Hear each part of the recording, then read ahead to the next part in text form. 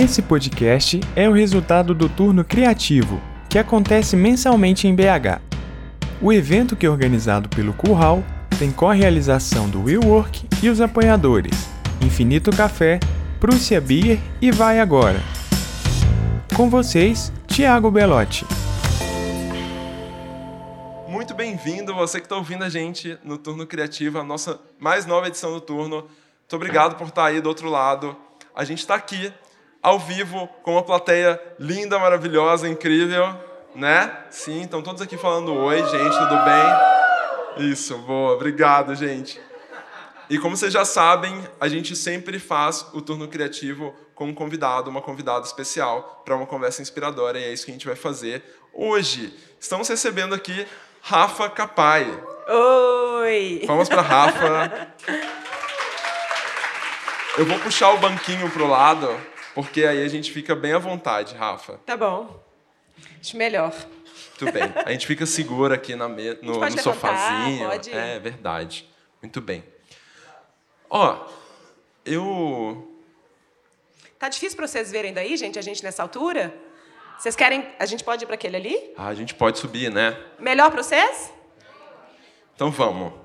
E arte. Aê! Agora melhorou, né? Sim. A gente vem mais pra cá? Pronto?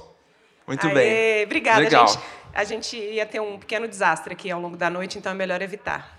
Muito bom. Vamos lá. Então, primeiro, Rafa, mais uma vez, brigadíssimo por estar aqui. Obrigada eu, tô feliz de estar aqui.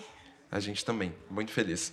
Eu não vou começar, diferente do que a gente faz às vezes em outras edições do Turno, que eu faço uma pequena apresentação do nosso convidado ou da nossa convidada. Eu, dessa vez, resolvi, na verdade, transferir essa responsabilidade para você, que é muita responsabilidade falar quem é Rafa Capai. Imagina. Eu sempre gosto de ver, porque do mesmo jeito que eu modifico a maneira como eu me apresento a cada lugar que eu estou, eu normalmente gosto de ouvir o que a pessoa fala da minha trajetória também, né? Porque me fala também muito da pessoa em si que está falando do meu trabalho. Mas cada vez que eu vou para um lugar diferente, eu tento não me apresentar do mesmo jeito, porque eu acho que movimento e mudança talvez seja o que defina minha vida e minha trajetória. E em algum momento eu aprendi, né, aquele negócio de pitch de elevador. E aí eu decorei meu pitch de elevador lá no início da minha trajetória empreendedora, e eu chegava nos lugares, eu recitava o meu pitch de elevador e eu me achava uma farsa, porque eu estava repetindo uma coisa que talvez naquele momento presente não era o que eu sou. Então, hoje em dia eu tento funcionar de um jeito diferente. Às vezes eu chego numa academia, num hotel, e falo, hoje eu sou empresária. Eu chego num outro lugar e falo, sou artista. Então eu escolho como eu vou me apresentar. Eu acho que talvez o que não tem mudado é como eu me enxergo. Eu me enxergo, acima de tudo, como uma artista. Antes de me enxergar e me entender como empreendedora, eu já me enxergava como artista. Profissionalmente, eu sou artista desde os 14 anos de idade, aqui em Belo Horizonte, quando eu me profissionalizei. Recebi minha carteirinha lá de artista profissional no Simparc, que é o órgão, né, no SATED, que é o órgão aqui em Belo Horizonte que faz isso, SATED MG, em Minas Gerais, né, todo artista sabe que cada lugarzinho, cada estado tem um SATED, e recebi meu carimbinho, você é artista, no primeiro momento como bailarina. Eu, aos 14 anos, fui convidada para sair de um grupo amador de dança aqui em Belo Horizonte e ir para o grupo profissional. Um grupo ainda existe, chama Camaleão, dançando dança contemporânea. E aí eu me profissionalizei como artista, e aí outras portinhas foram abrindo. E eu já fazia teatro no colégio, mas aí eu resolvi fazer teatro profissionalmente também. E aí consegui mais um carimbinho lá. Falei, agora eu sou atriz também, fui estudar teatro. E comecei a atuar profissionalmente, tanto com balé quanto como atriz. E aí chega aquela hora de fazer a faculdade, e minha mãe era jornalista, tinha uma outra portinha que eu gostava de exercitar, que era da escrita. Resolvi fazer jornalismo aqui na PUC Minas. Então, eu acho que, de uma maneira geral, essas três coisas, elas meio que me definem. Assim. Eu sou uma artista, eu enxergo o mundo e eu uso a comunicação também como parte daquilo que eu faço, da minha ferramenta, né? Então, eu sou artista, sou comunicadora, num outro momento empreendedora, depois virei educadora, escritora, E teve um momento que você acabou, não sei, minha sensação, que quando você fez aquela viagem, que você foi estudar fora, deu uma viradinha de chave também para você em algumas coisas. Total, total. Porque aí eu estava atuando como artista, fiz o jornalismo, e aí, em algum momento, ali, logo depois do jornalismo, eu atuei como apresentadora de TV aqui em BH, numa TV, não sei se vocês lembram, chamava TV Horizonte. Tinha uma programação. É legal porque contar isso aqui é completamente diferente, as cabecinhas estão balançando, né? Eu conto em São Paulo, alguém faz ideia do que é isso. A gente via a Rúbia na TV Horizonte exato, também, minha né? colega de... Infância. Exato. Minha colega, ou a Lígia, falava de clips, né? Uma espécie de MTV Verdade, ali. sim. Então, era aquela gangue ali, eu fazia parte daquela gangue, e eu apresentava ou ia para a rua fazer matérias, ou roteirizava, ou produzia depois do jornalismo. Foi meio que minha escola ali de comunicação. Eu fazia tudo que eu faço hoje, usando o YouTube como ferramenta, ou a internet como ferramenta, mas em 2 anos eu aprendi tudo que eu tinha que aprender de forma prática sobre comunicação e jornalismo. E, a partir dali, eu comecei a ficar um pouco incomodada. Eu cheguei a voltar a estudar, fiz artes cênicas na Federal, mas não formei, porque a vontade de ir para o mundo era mais forte, e acabei indo para São Paulo para batalhar minha carreira de atriz. E aí eu dei cabeçada pra caramba, muito, assim. Fui várias vezes. Eu juntava uma grana de um trampo, ou como assessora de imprensa, ou de teatro mesmo, algum espetáculo que eu fazia, enchia a grana, né? Ganhava uns 3 meses de salário, ia para São Paulo batalhar a vida, fazia um monte de teste, fazia um monte de curta como atriz, e voltava para casa. Não. Acho que o meu sonho era explodir a minha carreira como atriz. Isso nunca aconteceu. Mas, em não acontecer, eu comecei a me perguntar, peraí, o que eu preciso fazer para continuar fazendo o que eu gosto de fazer e continuar trabalhando de forma sustentável com isso? Eu via muitos meus amigos crescendo, entrando no caminhozinho tradicional de ter que ter um salário, e essas pessoas iam abandonando a carreira artística. E abandonando a relação com a criatividade, muito diferente do que é hoje, né? Hoje em dia, a gente tem um ecossistema, uma forma de funcionar muito diferente. E eu via essas pessoas abandonando. Eu falava, eu não quero abandonar, eu quero continuar fazendo isso. Isso era o quê? Dançar, escrever, atuar, comunicar, estar na frente da câmera, do vídeo. E aí eu comecei a pesquisar sobre empreendedorismo, né? Primeiro no Sebrae. Minha grande primeira referência foi o Sebrae, mas eu me achava meio torta, porque eu ia para os cursos do Sebrae e os meus colegas eram, sei lá, alguém que tinha um açougue, ou alguém que tinha uma locadora. Restaurante. Salão de beleza. Quando eu encontrei uma colega no Empretec que tinha uma agência de design, de publicidade, eu falei, que legal, né? A gente se reconhece, mas, na grande medida, aquela metodologia não falava comigo. Mas, mesmo assim, fiz vários, aprendi um monte de coisa. E aí abri uma empresa aqui em Belo Horizonte, que ainda existe, uma produtora cultural. Fizemos um monte de projetos, projetos muito relacionados com patrocínio cultural. Então, a gente ia nas empresas, ia na instância pública, conseguia grana, depois ia para a empresa, conseguia o patrocínio. Produzimos bastante, mas ainda não era sustentável, sabe? Eu sentia que eu passava mais tempo fazendo planilha do Excel do que necessariamente fazendo as coisas que eu queria fazer. Aí eu comecei a estudar na internet, buscar o que é isso que eu tenho que aprender, que eu não sei ainda. O que é que vai me ajudar a pegar a criatividade e usar a criatividade de forma sustentável, ganhar dinheiro com isso para sobreviver. E aí fui para um MBA em marketing, que me ensinou um monte de coisa também, mas que também não me deu resposta. O que me deu a resposta foi um dia que eu estava pesquisando, eu estava querendo fazer mestrados fora, eu achava que eu tinha que estudar gestão cultural, porque era o que eu conhecia mais próximo daquilo que eu estava buscando, e aí apareceu Creative Entrepreneurship. Eu falei, o que é isso?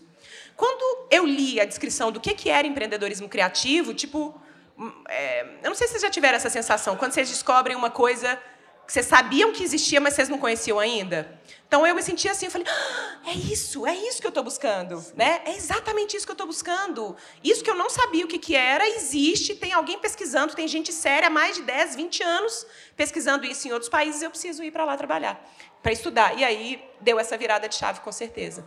Que legal. E eu acho que disso que você está falando já tem uma característica que me fica muito clara, que é essa capacidade que você teve de olhar para o que você gostava, para o que você queria fazer, e não achar que só tinha um caminho para chegar lá. e começar a investigar e experimentar outras possibilidades e outros caminhos, né? Sim. Isso às vezes falta bastante, porque aí a gente vai abandonar a ideia, ou vai abandonar o projeto, ou vai abandonar a intenção, o sonho, porque a gente fala assim, não deu certo, não estou conseguindo ir por aqui. E quando você viu esse caminho não rendendo muitos frutos no teatro ou como atriz, você acabou descobrindo uma outra maneira de fazer as mesmas coisas, mas com um formato diferente, né? Sim. A minha resiliência não foi sempre assim. Esse processo foi bem sofrido para mim, sabe? Hoje em dia, claro, quando a gente olha para trás, a nossa própria trajetória heróica, ela fica mais clara para a gente.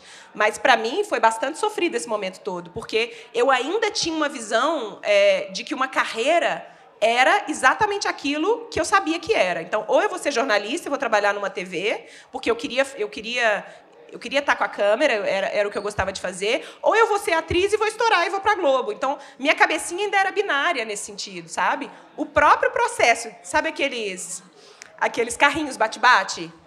Aquele processo foi o que eu vivi. Putz, não é aqui, não é aqui, não é aqui, não é aqui. Ele foi batendo num monte de não, num monte de parede, até que ele mudou a forma de pensar. Isso aconteceu comigo. E aí, eu lembro claramente de uma dessas idas... Pessoal.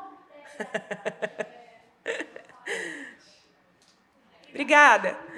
Obrigado, gente. Eu lembro de uma dessas idas em São Paulo, que alguém mencionou para mim o livro do Trabalhe 4 Horas por Dia. Como é o nome dele? Nossa, alguém lembra? Eu não tô lembrando agora. Não. Acho que sim, trabalho 4 horas por dia. Exatamente.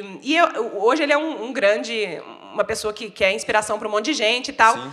E eu falei, imagina, ridículo isso. Esse cara tá querendo enganar a gente e tal. Lá na frente eu fui falar, olha, o cara viaja o mundo trabalhando e ele usa a internet, e ele está no YouTube. E aí eu saquei que acontece isso comigo muito também. Não sei se acontece com vocês. Eu recebo a dica.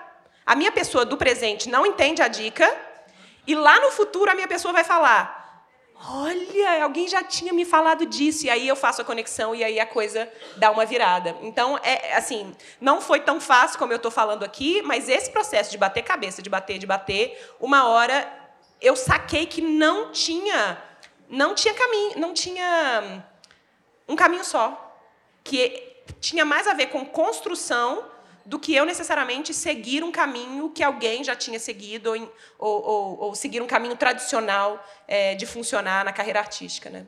Ponto. E a gente chegou num lugar que muita gente, quando pensa em você, pessoas que eu conheço, quando pensam em Rafa Capai, pensam em uma coisa, que é um lugar, inclusive, quando elas te descobrem, falam assim, meu Deus, que bom, não sabia que você existia, não sabia que você tinha nome, mas agora eu estou me sentindo um pouco menos fora do lugar, Exatamente, que é a multipotencialidade. Sim. E conta pra gente um pouco sobre isso. Né? Exato. Quem conhece esse conceito aqui de multipotencialidade? Tá vendo? Ainda nem é tanta gente, né? Puxa, olha que oportunidade linda. Mas multipotencialidade, para mim, tá? Eu já estudei bastante sobre isso, e hoje em dia o que eu enxergo?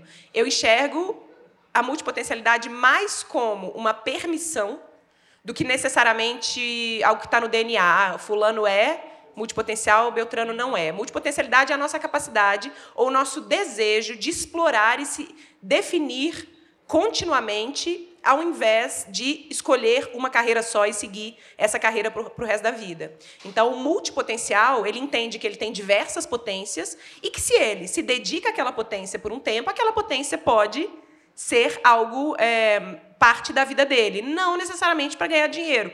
Existem multipotenciais que eu conheço, tem um cara que eu já trabalhei algumas vezes com ele, Sérgio Abrita. Ele é um juiz federal e ele é um baita dramaturgo. Então, ele está em duas vias de funções completamente diferentes, mas não necessariamente precisa ser. Pode ser um multipotencial, que é alguém que trabalha no mercado financeiro, mas também estuda muito sobre vinhos e que faz ciclismo. Entende? A gente se dá a permissão de experimentar rumos diferentes, criativos, diversos, que vão ensinar alguma coisa para a gente. Então, o multipotencial, eu acho que o valor mais importante dele é a educação. É educação continuada. Ele continua querendo aprender e se inspirar pela vida. E eu me vi nesse lugar. Eu me vi como alguém assim. Se eu tiver que falar, eu vou ser só atriz e parar de empreender, eu vou murchar. Se eu empreender e, em algum momento, não voltar para o teatro, eu vou murchar. Se eu não puder explorar outras coisas e não puder experimentar outras coisas, eu sei que eu vou murchar. Então, a base do meu processo criativo, eu estava muito pensando nisso quando eu vim para cá. Eu acho que tem muita gente que funciona no processo criativo numa espécie de mergulho, né? A pessoa mergulha naquilo, ela vai fundo naquilo. O meu processo criativo acontece na mudança de contexto. Isso é para tudo. Então, mudar de visão, né? Você tem lá aquele conceito dos 6 chapéus. Six Thinking Hats, né? Do Eduardo de Bono. Não é dele? Os 6 chapéus. 6 chapéus. 6 chapéus, que é a nossa capacidade de usar 6 jeitos de pensar diferente. Isso funciona para mim. Então, estar entre a Rafa que pensa de forma empreendedora e a Rafa que pensa de forma artística e fazer a conexão entre as duas, estar entre o presencial e o digital me ajuda, estar entre o Trello e o Post-it me ajuda, sabe? O tempo inteiro eu tenho que estar mudando de contexto. Ter um projeto A e um projeto B e estar conectando os 2 projetos, mudando de um para outro o tempo inteiro. Então, eu me sinto criativa, estar numa cidade A e ir para uma cidade B. Eu me sinto mais criativa quando eu sou capaz e tenho a liberdade de mudar o meu contexto. Se eu fico num só contexto por muito tempo, eu tendo a não florescer, sabe? E acho que a multipotencialidade é isso, é uma ferramenta, um jeito de pensar, um conceito que me trouxe essa permissão. Espera aí, tá bom, eu sou artista, mas eu sou empreendedora. E as coisas mais incríveis que eu acho que eu fiz estão nas 2 interseções, sabe? Estar nesse lugar de conexão, para mim, é o mais importante. Muito, muito legal, Rafa. E eu acho que isso é tão, tão valioso, porque ainda hoje, eu estava lendo um artigo super recentemente falando a respeito de como que a palavra volubilidade ela mudou de lugar na cabeça das pessoas no mundo que a gente está vivendo. Porque antes falar que uma pessoa era volúvel era muito negativo. E hoje você fala assim, a pessoa tem uma volubilidade, o autor do artigo estava falando, isso é uma característica que interessa para uma nova economia, para uma nova dinâmica do mundo, que é a sua capacidade de transitar mesmo, de passar de um lugar para o outro facilmente, sem se apegar, sem se aprofundar em tudo. Mas a gente sabe também que a maior parte das pessoas ainda está vivendo num mundo que está nessa transição, né? A nova economia não é a economia completa, o novo jeito de ver o mundo não é o jeito que todo mundo está enxergando o mundo. E aí tem muita gente que ainda sofre com essa história de eu entro na empresa e os meus talentos, as coisas que eu mais gosto, as coisas que eu acho que eu sei mais fazer, ficam do lado de fora. O que você falaria para uma pessoa que está passando por uma situação como essa? Como, por exemplo, eu sou um canivete suíço, mas estou totalmente fora do lugar, estou totalmente fora do contexto onde eu acredito que isso poderia ser útil. A Rafa, de 2016, falaria que a gente tem que empreender os nossos talentos e que é isso que é a função. Hoje em dia, eu não acredito mais nisso. Eu acredito que se você encontrar um respiro nesse trabalho, é claro, se você estiver infeliz, encontre um jeito, né, de encontrar felicidade, ou dentro ou fora. Acho que não tem regra também. Mas eu acho que a gente tem que encontrar um espaço na vida para as coisas que fazem sentido. Então, se hoje você está num trabalho que você sente que não dá espaço para alguns dos talentos que você tem e que são importantes, encontre um jeito de fazer isso. Encontre um espaço paralelo. Crie um projeto paralelo. Abra um Instagram. Vá ajudar as pessoas. Sei lá, encontre um lugarzinho do seu dia para se dedicar a essa coisa. E eu falo isso porque eu, pessoalmente, não o fiz, né? Eu falo isso abertamente, não sei se alguns de vocês já viram, mas eu passei por um burnout em 2016. Eu acredito que tenha começado no final de 2015, 2016, 2017. E hoje eu reconheço que grande parte desse burnout foi... Claro, tem o estresse da vida, a necessidade de trabalhar muito, de querer fazer dar certo, tudo isso. Mas eu vejo que uma parte desse burnout veio da minha não dedicação a alguns dos meus talentos, que eram importantes. Eu fiz isso conscientemente naquele momento, porque eu realmente queria fazer a espaçonave funcionar, mas... Me machucou, no sentido de que, se isso é tão importante para você a ponto de gerar infelicidade, você precisa encontrar um lugarzinho, um tempo. E não estou falando que você precisa largar seu emprego. Estou falando que você precisa encontrar um tempo na vida para se dedicar àquilo, né? A gente pensa de forma muito binária. eu acho, no empreendedorismo brasileiro. Eu entrevistei uma grande mentora minha, Mary Folho, e ela citou nesse vídeo uma pesquisa que fala que, inclusive, empreendedores que têm empregos paralelos têm mais chance de serem bem-sucedidos do que aqueles que não têm, porque você tem a possibilidade de ir ajustando, né? A gente fala aqui no Brasil, que se o negócio não der certo em 2 anos, é porque, sei lá o quê, não vou nem repetir aqui, mas, tipo, caveira, né? Faca no olho, trabalhe, então não durma, também, né, sei lá. Totalmente. Que você não está se dedicando, você não você está do lado de é. dentro do negócio, ele não vai virar, e não vai acontecer. E aí você fica com essa pressão de viver o negócio o tempo inteiro. O tempo inteiro. Só que, às vezes, o negócio ele te tira do que você gosta de fazer muitas vezes, né? Eu sempre costumo dizer isso em relação ao Curral. O Curral foi criado porque eu e meu sócio gostávamos muito de conteúdo e gostávamos muito de conexões criativas. Só que chega um determinado momento que você para de escrever o conteúdo e outras pessoas no seu time estão escrevendo conteúdo. E você fala, poxa, e aí? E aí, comigo foi a mesma coisa. Eu me senti super culpado quando eu falei assim, vou escrever para uma revista, vou dar aula à noite. E eu falo assim, gente, será? Porque eu fico pensando, poxa, o que as pessoas vão pensar, né? E tem até nome, né? No empreendedorismo a gente chama de custo de oportunidade. Não, você não pode se dedicar a essa outra coisa porque ela está tirando oportunidade e rentabilidade e lucro para o seu negócio, né? Então, a gente começa a ter que ter ROI para os criativos, gente. Pelo amor de Deus, vocês não acham que está tudo muito doido, não? Como eu já estou nesse outro lugar agora, eu enxergo tudo isso e hoje eu agradeço por ter vivido esse burnout, porque eu acho que eu consigo me conectar muito melhor com as pessoas que estão na espaçonave, os nossos clientes, os nossos alunos. E aí, tudo para mim, mesmo que seja um vídeo, é tudo gritado. Eu passo uma timeline do Instagram e parece que está todo mundo gritando. E o grito é, vá, faça, durma pouco, sabe? Eu vejo essa voz imperativa monstruosa e que eu acho que ela vai gerar uma epidemia de doença, se já não está gerando, que vai ficar todo mundo exausto, todo mundo cansado. E parte desse cansaço, eu acredito muito, vem dessa nossa necessidade de desviar daquilo que enche a gente, que preenche a gente. Então, se a gente puder achar um espaço para isso, eu acredito que as outras coisas ficam mais fáceis.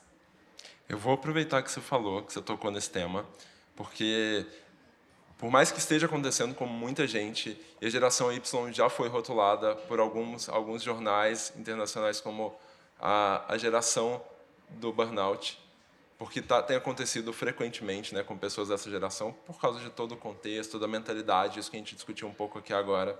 Mas fala-se muito pouco. Eu acho que você foi uma das primeiras pessoas que eu vi, no Instagram, inclusive, falando abertamente sobre isso e ajudando mesmo outras pessoas a entenderem que é possível que aconteça contigo, é possível ter burnout fazendo o que você gosta. E esse é um ponto que eu acho que, da tua experiência, foi um dos pontos que mais pegou para mim, falar assim, caramba, é possível você fazer o que você gosta, é possível você estar se dedicando para coisas que você acredita e ter burnout. Como que você passou por esse processo? Mais importante, Rafa, como que foi para você superar esse momento e como que você tem vivido depois disso?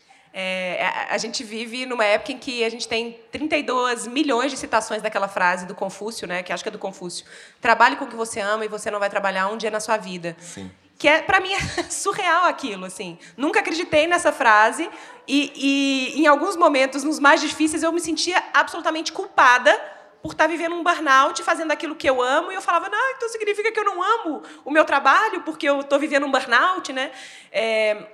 Mas, basicamente, ele aconteceu, né? O burnout, ele acontece, depois eu fui pesquisar muito sobre, quando foi mais uma das luzinhas que acendeu, né? Porque você está vivendo aquilo, eu não sabia o que estava acontecendo comigo, eu estava buscando respostas, o que é que eu tenho? Não está normal, eu não estou vivendo normalmente. E, em algum momento, eu descobri o conceito do burnout, fui estudar e falei, é isso, né? Eu estou vivendo isso. E aí abre um novo rio para a gente de conhecimento, aí você começa a aprofundar, e aí eu estou naquele mês que eu estou estudando burnout. Então, ele acontece em etapas, e essas etapas elas vão evidenciando cada vez esse estresse ou essa sensação de que a gente tem, de que tudo depende da gente, de que a gente tem uma tarefa hercúlea pela frente e a gente é o único responsável. E eu não estou falando aqui que eu não acredite em autorresponsabilização, eu acredito sim, mas a gente vive num mundo em que as coisas acontecem também, né? Que coisas acontecem, que crises acontecem.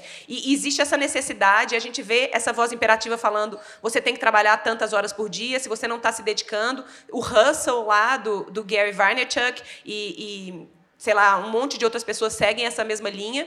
E aí, o que eu vi eu comecei a trabalhar cada vez mais, eu comecei a me isolar cada vez mais das pessoas, e o burnout ele te coloca numa crise depressiva.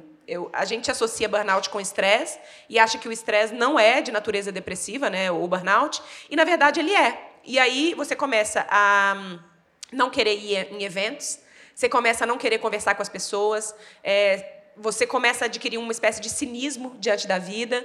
E eu me lembro claramente de continuar trabalhando e continuar liderando uma empresa e tendo equipe, e conversando com clientes e fazendo eventos. E aí eu chegava à noite, acordava de manhã e falava, eu não faço ideia do que eu estou fazendo aqui nessa vida. Algo que, para mim, sempre foi muito forte, que é essa sensação de propósito. Putz, eu tenho certeza do que eu estou fazendo aqui, ou pelo menos eu tenho certeza que eu estou trilhando um caminho verdadeiro e possível. Eu acordava ou ia dormir e falava, eu não faço ideia do porquê que eu existo. Então, existe uma dissociação da própria história, do próprio propósito, esse isolamento, né? Existem, eu acho, inclusive, não sei se vocês têm show notes, onde vocês podem recomendar outros vídeos, mas eu acho que vale a pena assistir o vídeo onde eu falo, porque é um processo que, às vezes, você está vivendo que você não sabe que você está vivendo. E aí eu descobri que eu estava vivendo, busquei ajuda, e, para mim, o que tem funcionado, não acho que eu saí disso 100%, a gente está falando de 2 anos e meio para cá. Eu ainda estou trabalhando nisso, porque depois do burnout eu descobri que eu era viciada em estresse. Que o único jeito que eu sabia trabalhar era em estresse, achando que eu tinha que me dedicar 16 horas por dia. Perdão. Imagina. Então, eu fui procurar ajuda, e que eu acho que o que fez diferença para mim foi buscar ajuda em 360 graus. Eu não acho que a gente vai encontrar ajuda para um burnout procurando uma coisa só. Só um minutinho.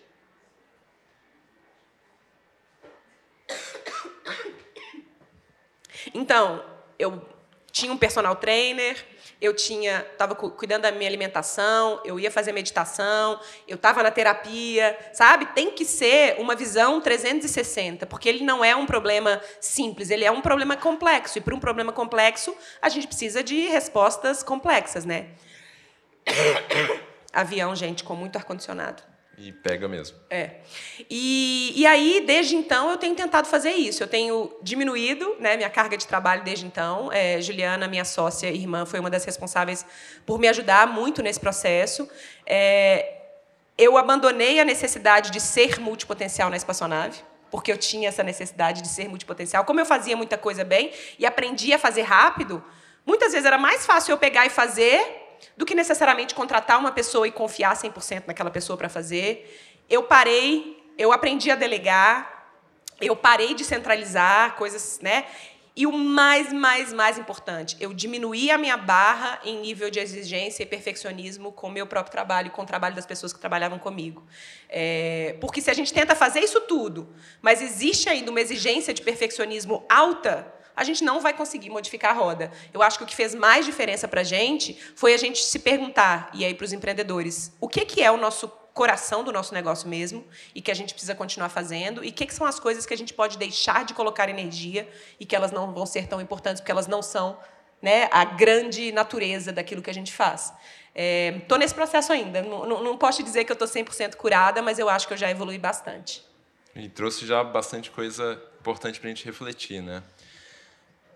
Eu quero voltar na Rafa, que eu acho que é a Rafa de 2016, que é a Rafa do Criativo Empreendedor, e que traz uma série de habilidades que o empreendedor criativo precisa ter e precisa desenvolver, mas trazer ela para o presente com a Rafa que enxerga talvez um pouco mais o humano, né, por trás desse empreendedor. E o que você acha que é realmente fundamental para o empreendedor cuidar hoje como empreendedor, do ponto de vista de habilidade, de competência e de olhar mesmo para o negócio e para o mundo enquanto está empreendendo?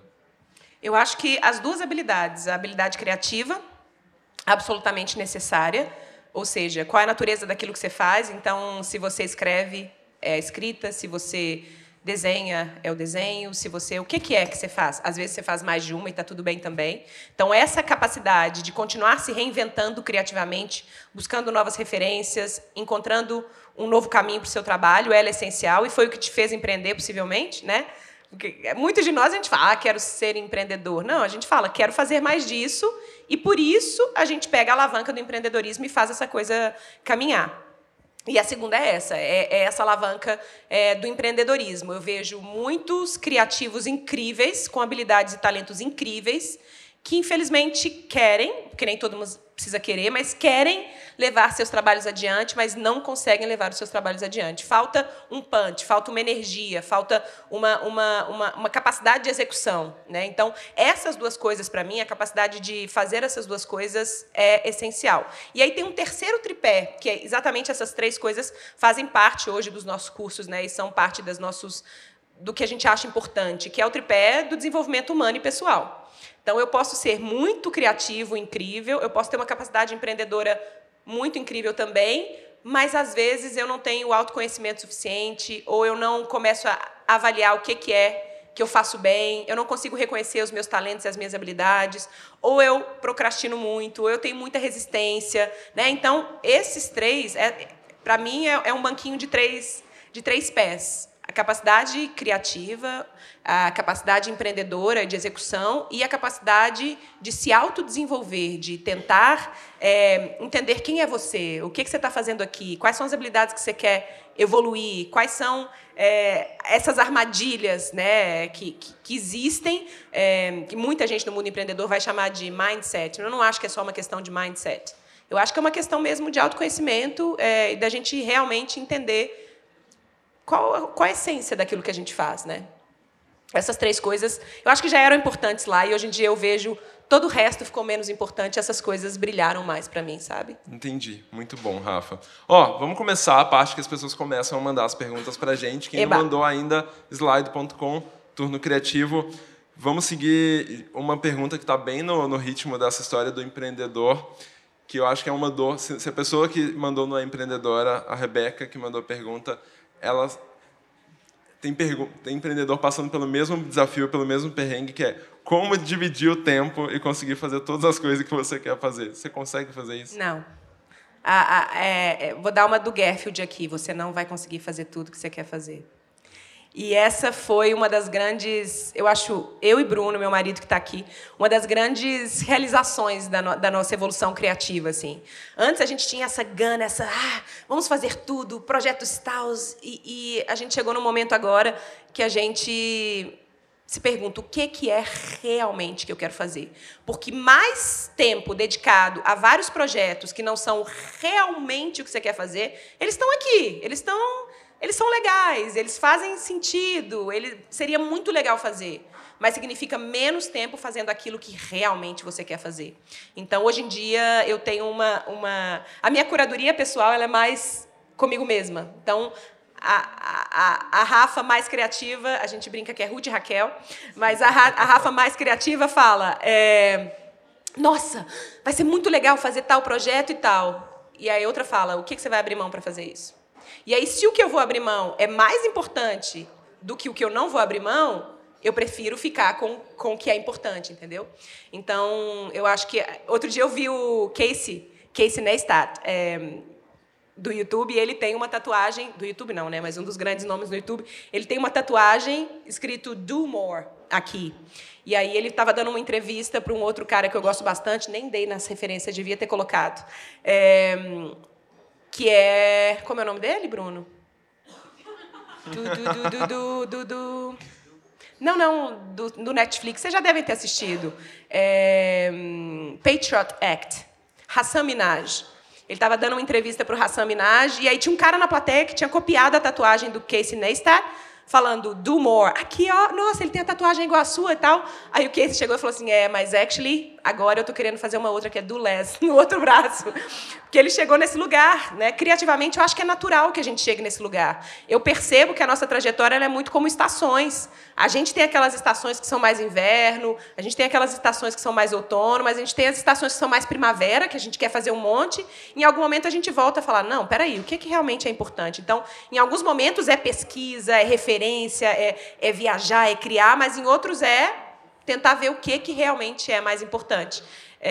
Então, talvez seja isso, assim.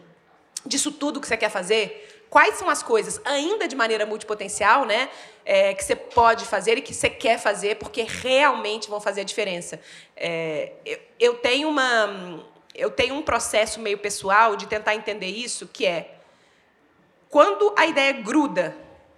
Vocês sentem quando uma ideia gruda? E aí, às vezes, você passa meses e aquela ideia não desgruda. Às vezes, você passa anos e aquela ideia não desgruda. É porque é você que tem que fazer. Ela não vai grudar em mais ninguém. Mas, às vezes, vem uma ideia que, no momento, você fala, nossa, essa ideia é incrível. E aí, 3 semanas depois, ela já não é mais tão incrível. Eu decido assim. Aquelas ideias que grudam em mim, eu sei que eu preciso realizar.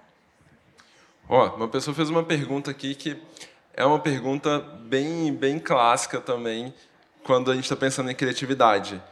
Como ser criativo com a corda no pescoço? Eu sou tradicional e sobrevivo no mercado, ou eu sou criativo e mato meu negócio em questão financeira? Tem essa dinâmica, às vezes, de achar que a criatividade pode ser tão ousada que pode jogar seu negócio no buraco, né? Mas será que é isso que ela está querendo dizer? Porque ela fala assim, como ser criativo com a corda no pescoço? Eu estou me mantendo tradicional para sobreviver no mercado, ou eu vou ser criativo e mato meu negócio em questão financeira? Entendi. Ela criou um trade-off aqui entre criatividade e sobrevivência. É um pensamento binário, né? Se a gente for pensar. E não tem problema ser um pensamento binário, porque foi assim que a gente foi educado. A gente foi educado a pensar que o mundo é assim. Só que eu acho que existe... É igual eu lá de 2000 e não sei quanto, que ou eu faço isso ou eu faço aquilo. Eu continuo achando que sempre existe um caminho do meio, ou um caminho mais criativo, ou um caminho diferente que você pode optar por fazer. Sei lá, vou ter um emprego, mas vou empreender. Eu conheço uma menina, e aí tem ideias diversas. Eu conheço uma menina que conseguiu empreender o negócio dela lá em Londres. A gente chegou a fazer parceria juntas, porque ela era tão boa naquilo que ela fazia que ela conseguiu as sextas-feiras off no emprego dela. E, nos primeiros anos, era isso que ela tinha para o negócio dela. Ela fez o negócio dela crescer, trabalhando nas sextas-feiras, até o ponto em que ela pediu demissão para o trabalho dela. Eu acho que existem saídas. Ou sei lá, juntar uma grana durante um tempo nesse negócio para não ir para esse buraco. Mas por que iria para o buraco? Né? Será que a criatividade realmente... obrigatoriamente leva? Hoje em dia a gente tem tantos exemplos de negócios criativos que estão sobrevivendo, que estão fazendo coisas, pessoas que estão fazendo coisas. A gente foi educado a achar que profissões criativas não iam dar dinheiro. Os nossos pais, eu não sei a idade de vocês, mas né, na minha geração, pelo menos, os pais falavam, não vá fazer artes, felizmente os meus não falaram, mas não vai fazer arte, vai fazer engenharia, vai fazer medicina, vai fazer contabilidade, vai fazer todas as profissões que são profissões baseadas em conhecimento e que eles sabiam que seriam profissões que renderiam dinheiro. Por que as outras não podem? Na verdade, eu sou da opinião que o jogo está virando. Que, na verdade, as profissões que vão dar mais dinheiro no futuro são as profissões que têm natureza criativa e que têm essa capacidade de adaptabilidade que é tão natural da criatividade. Então, quando eu falo do pilar do desenvolvimento pessoal, eu estou falando disso. A gente precisa revisitar as nossas próprias crenças a respeito do nosso próprio trabalho para a gente entender se aquilo que a gente acha é, de fato, real ou aquilo que a gente acha é uma realidade pessoal e interna. Eu sempre gosto de usar, eu faço isso recorrentemente, quando tem alguma coisa que eu falo, não dá para fazer, o meu macaquinho interno já criou um processo que tem alguém fazendo? Se tem alguém fazendo, eu acredito na hora que é possível. Porque eu vou achar uma pessoa que já está fazendo aquilo, e se essa pessoa já está fazendo aquilo, significa que ela encontrou um caminho. Então, a gente volta lá atrás, da história do caminho binário. Existe um jeito. O seu trabalho agora é fazer esse download. E experimentar no processo criativo não significa experimentar no total, né? Você pode experimentar num pedacinho e fazendo isso que você falou. Não é 100%, não é binário, não precisa virar totalmente. Pode ir fazendo um modelo de transição aí que pode funcionar bem também. E a gente tem essa tendência de falar, vou chutar o balde. Sim. E todas as histórias que a gente ouve na TV e no Pequenas Empresas, Grandes Negócios são de pessoas que chutaram balde. Mas tem um monte de pessoas que não chutaram balde, que estão funcionando e que estão dando certo. A gente tem que repensar essas narrativas também relacionadas ao empreendedorismo. Não só como a gente está empreendendo, mas como isso está sendo mostrado para o mundo também, sabe? Muito bom. O Felipe está perguntando se tem alguma metodologia ou ferramenta que você acredita que pode ajudar a impulsionar a criatividade na gestão de um time. Como que a gente faz isso, hein? Impulsionar a criatividade para um time dentro de uma organização. Eu acredito muito num processo que um cara criou. Eu estava dando essa referência, está no meu celular, vê se você acha aí, me dá aqui. Que ele chama de liderança criativa. Que ele fala que existe uma nova maneira de liderar times e que, se o líder ou os líderes dessa empresa não agem de forma criativa, possivelmente não vai existir criatividade internamente também. Ou se aquela criatividade existe e não encontra espaço, essa pessoa vai procurar uma outra...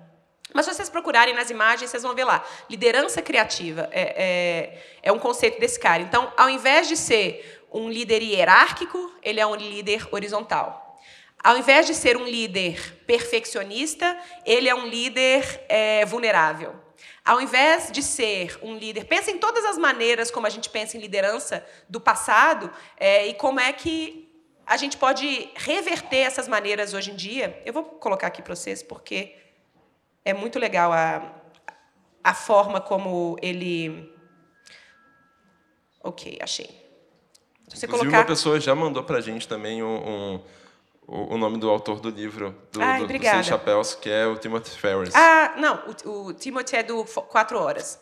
Desculpa, do 4 Horas. Do 4 Horas, obrigado, gente. Mas aqui, liderança tradicional, ela é de uma via só, ela se obriga a estar certa, ela segue o manual, ela evita erros, ela funciona como um modelo de orquestra, tem uma pessoa ali e todo o resto é centralizado nesse modelo de orquestra. Ela quer estar certo, ela está aberta a feedback, mas não tanto assim. Ela quer sustentar uma ordem e é um sistema fechado. A liderança criativa, ela é interativa, ela está preocupada em ser real, ela improvisa quando necessário, ela adora aprender com os erros. Eu estou demorando um pouquinho, que eu estou traduzindo aqui. Ela quer gerar rapport, ela quer estar válida, ser válida para o outro que está ali com ela. É mais como uma orquestra, só que de jazz. Então, as pessoas têm a capacidade de improvisar ali. Tem a ver com... Ele espera estar certo, mas não necessariamente ele vai estar certo. Ele está aberto a críticas o tempo inteiro e é um sistema aberto. Então, eu acredito que, se a liderança for uma liderança tradicional, dificilmente ela vai conseguir pessoas criativas para trabalhar com ela e não para ela, que é a grande diferença também. A liderança criativa é por exemplo, é como você faz, é como você se mostra. E isso acaba abrindo espaço também entre as pessoas que trabalham com você para que elas também possam exercitar a própria criatividade. É a ambiência, né? Não é ambiente, não é fazer o espaço da criatividade, nem a área colocar da inovação. Ali o totó. Só, é criar a ambiência, né? Que Sim. Vem da liderança, sem dúvida nenhuma. Então, a liderança criativa, ela parte do capital humano. Não é necessariamente de tudo que é colocado ali ao redor, né? Então, é claro, devem existir diversos processos e ferramentas para isso. Mas eu acho que esses processos e essas ferramentas não vão funcionar se esse sistema não sair desse modelo fechado e tradicional que vinha acontecendo até agora para um modelo mais aberto e mais propenso a erro, inclusive, né? Estar aberto ao erro, a coisa lá da vulnerabilidade que a Brené Brown fala. Super. Tem muita pergunta aqui, muita pergunta legal, não vou dar conta de fazer todas, preciso fazer uma última antes da gente entrar na caixa de referências da Rafa Capai, mas essa pergunta é bem importante dentro ainda do nosso papo sobre burnout.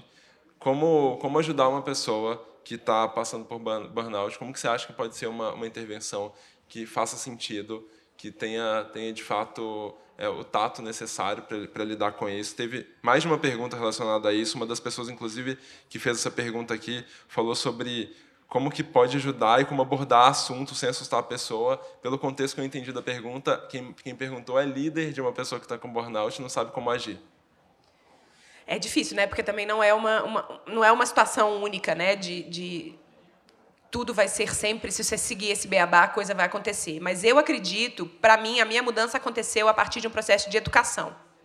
Quando eu comecei a perceber que o que eu estava vivendo tinha nome, tinha gente estudando, tinha conceito, né? Tinha gente interessada em resolver. E não era uma questão só minha, só individual minha, quando eu me conectei com outro ser humano que estava falando sobre essas coisas, ou num livro, ou num vídeo, ou um terapeuta que veio conversar comigo, isso me tirou do meu casulo e me fez perceber que isso era uma questão epidêmica ou endêmica, não sei o termo certo, mas que era uma questão que é da nossa geração e que tinha mais gente sofrendo com aquilo. Então, eu sempre acho que educação é um caminho muito lindo para qualquer coisa, mas eu sempre acho da educação, né, dessa capacidade da gente de se educar, vem a consciência, o awareness, que a gente fala em inglês, vem essa sensação, é isso que eu estou vivendo agora. Não era só loucura da minha cabeça. Ou não é só porque eu não sou bem-sucedido o suficiente no meu negócio. Porque tem sempre essa carga. A pessoa que carrega o burnout, que está vivendo o burnout, ela tem uma necessidade de fazer dar certo. Uma necessidade... É como se ela tivesse pegado um boi pelo chifre e ela fala, eu vou fazer esse negócio dar certo. Às vezes é num negócio, às vezes é passar num vestibular de medicina, às vezes é ser mãe. Eu conheço pessoas que tiveram burnout com a função de mãe, porque o burnout não é só relacionado com emprego, ele é relacionado com função. Quando você executa uma função, você pode estar em burnout. Então, tem sempre isso, é a sua necessidade de fazer aquilo dar certo. Você vai incrementando a sua capacidade, a sua vontade de fazer, você vai ficando meio cego para todo o resto e você vai vendo só aquilo e vai colocando mais energia naquilo, a ponto de que a sua própria energia não existe mais. Para mim, não existe nada melhor do que educação nisso. Aprender que isso tem nome, que tem mais gente vivendo e começar a buscar ajuda, um terapeuta, um psiquiatra, conversar com pessoas, sair do espaço individual do casulo e começar a olhar no olho, por mais difícil que seja, com pessoas que você confia. Nossa, eu fico pensando que isso deve ser tão importante, porque tem pessoas que podem estar passando por esse processo e vendo o mundo só mandando sinais contrários para ela, né? Exato. De produtividade, sucesso, métricas. É exatamente isso. E ela vai se sentindo cada vez mais presa nesse lugar. Então, uma pessoa que está vivendo em burnout, ela, por exemplo, não pode passar por um processo de coaching.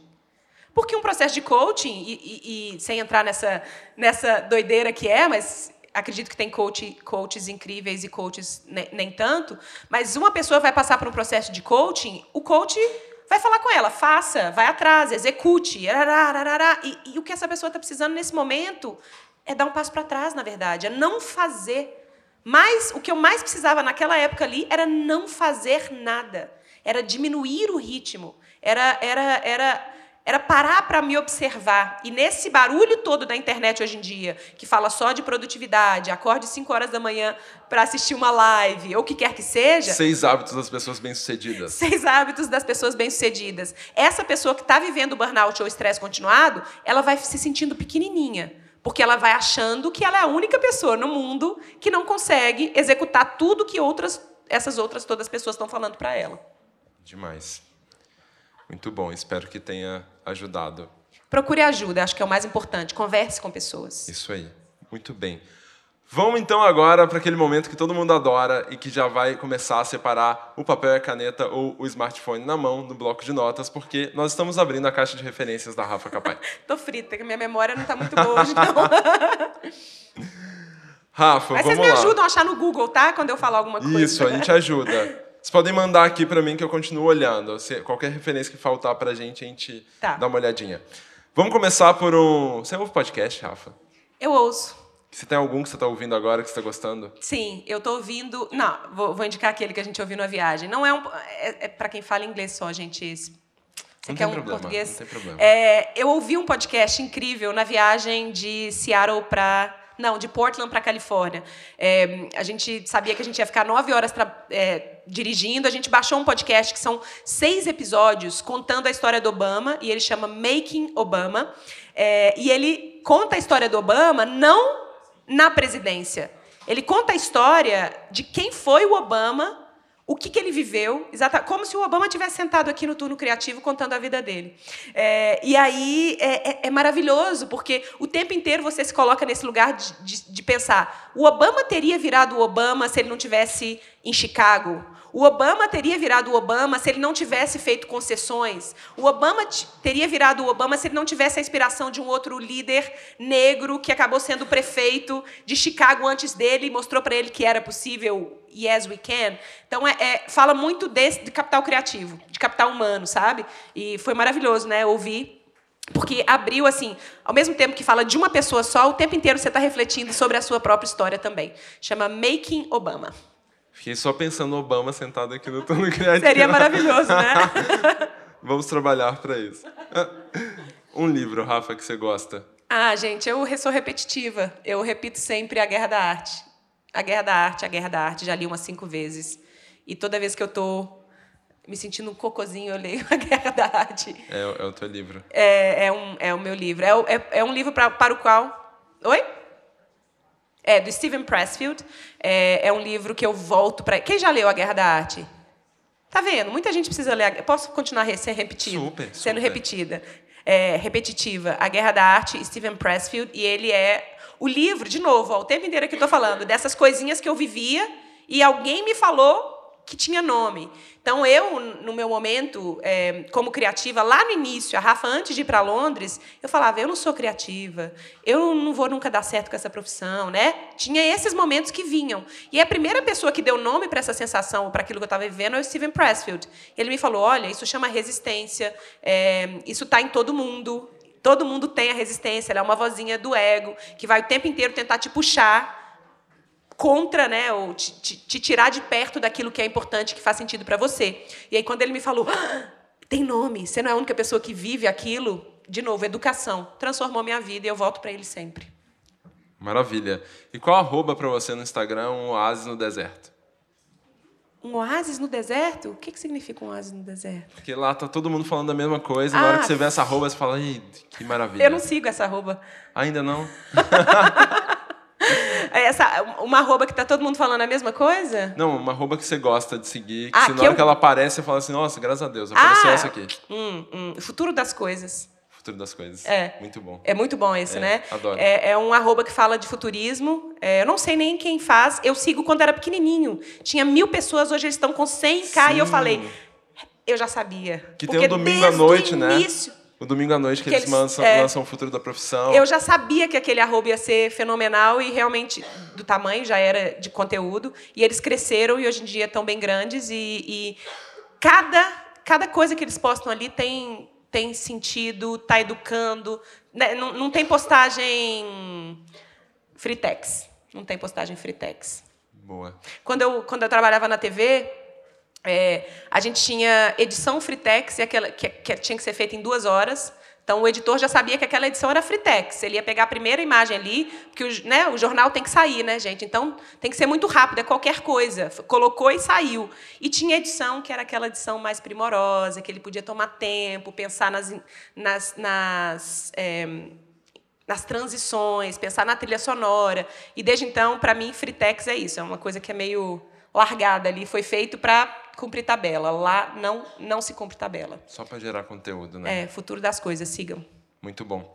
E quando você está precisando dar uma oxigenada no teu processo criativo, você faz o quê? Eu mudo de contexto. Para diversos. Então, se eu estou aqui, eu vou para a montanha. Onde a gente foi recentemente? Lavras Novas. Se eu estou aqui, estou em Nova York e voltei para cá. Ou eu saio do Trello e vou para o Post-it. Ou sempre quando eu sinto que eu estou empacada em alguma coisa, que eu estou precisando de uma resposta, eu me movimento. Saio do lugar, do contexto que eu estou e vou para um outro contexto. Você tem um lugar no mundo? Não. Não. Eu tenho alguns. Fala aí pra gente. Londres. Um lugar que você gosta. San Diego. e Nova York. Tem alguma coisa entre eles que você identifica por que você gosta ou não?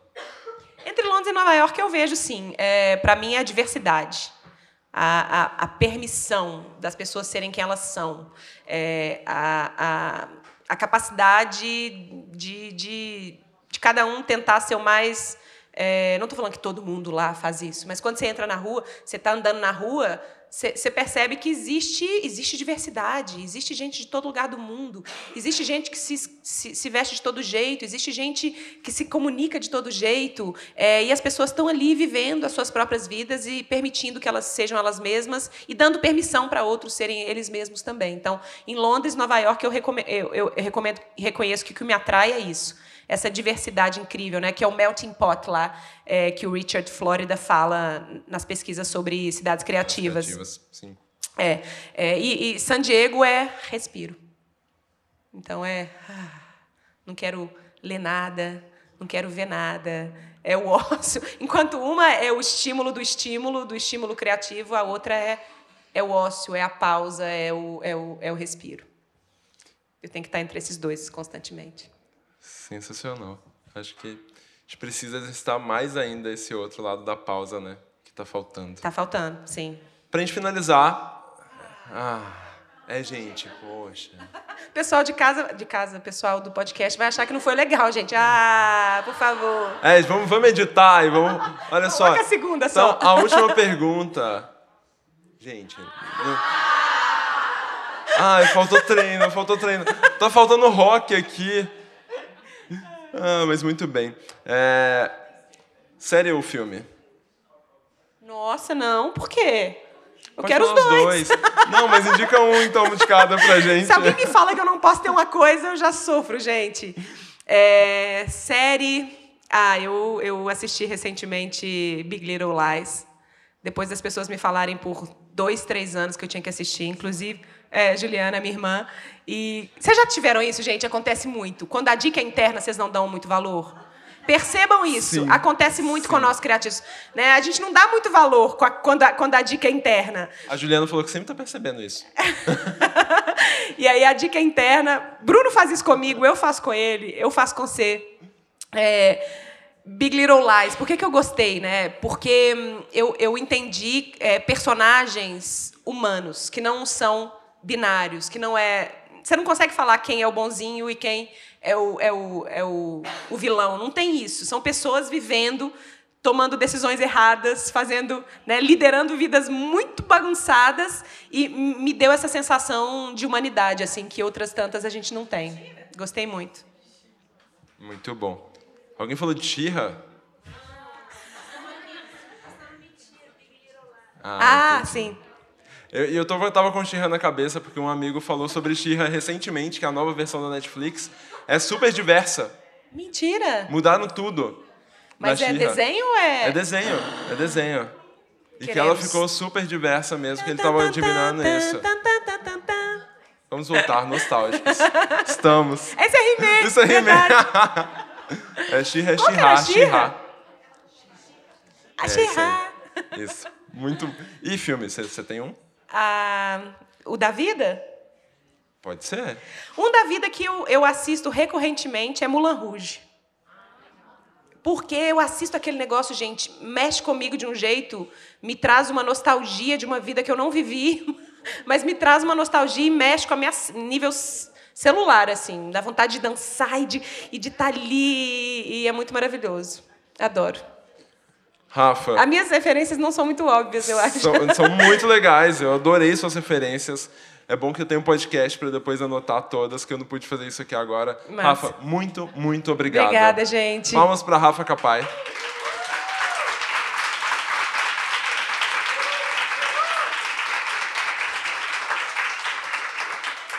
Eu acho que quem consegue falar desse jeito, com a verdade que você falou aqui hoje, com a verdade que você sempre fala, seja no Instagram, seja no YouTube, seja pessoalmente, é porque chegou num lugar de muita generosidade, e a gente precisa realmente agradecer as pessoas que estão nesse lugar, porque é acreditar no aprendizado, na troca e no crescimento de todo mundo junto, quando a gente consegue fazer isso de verdade, né? Isso é bem de verdade mesmo. Obrigado, viu? Você que está aí ouvindo o nosso podcast, chegamos ao final. Muitíssimo obrigado pela tua presença. Vai lá ouvir os outros, se não ouviu ainda. A gente se vê numa próxima edição. Obrigado, viu? Até um próximo.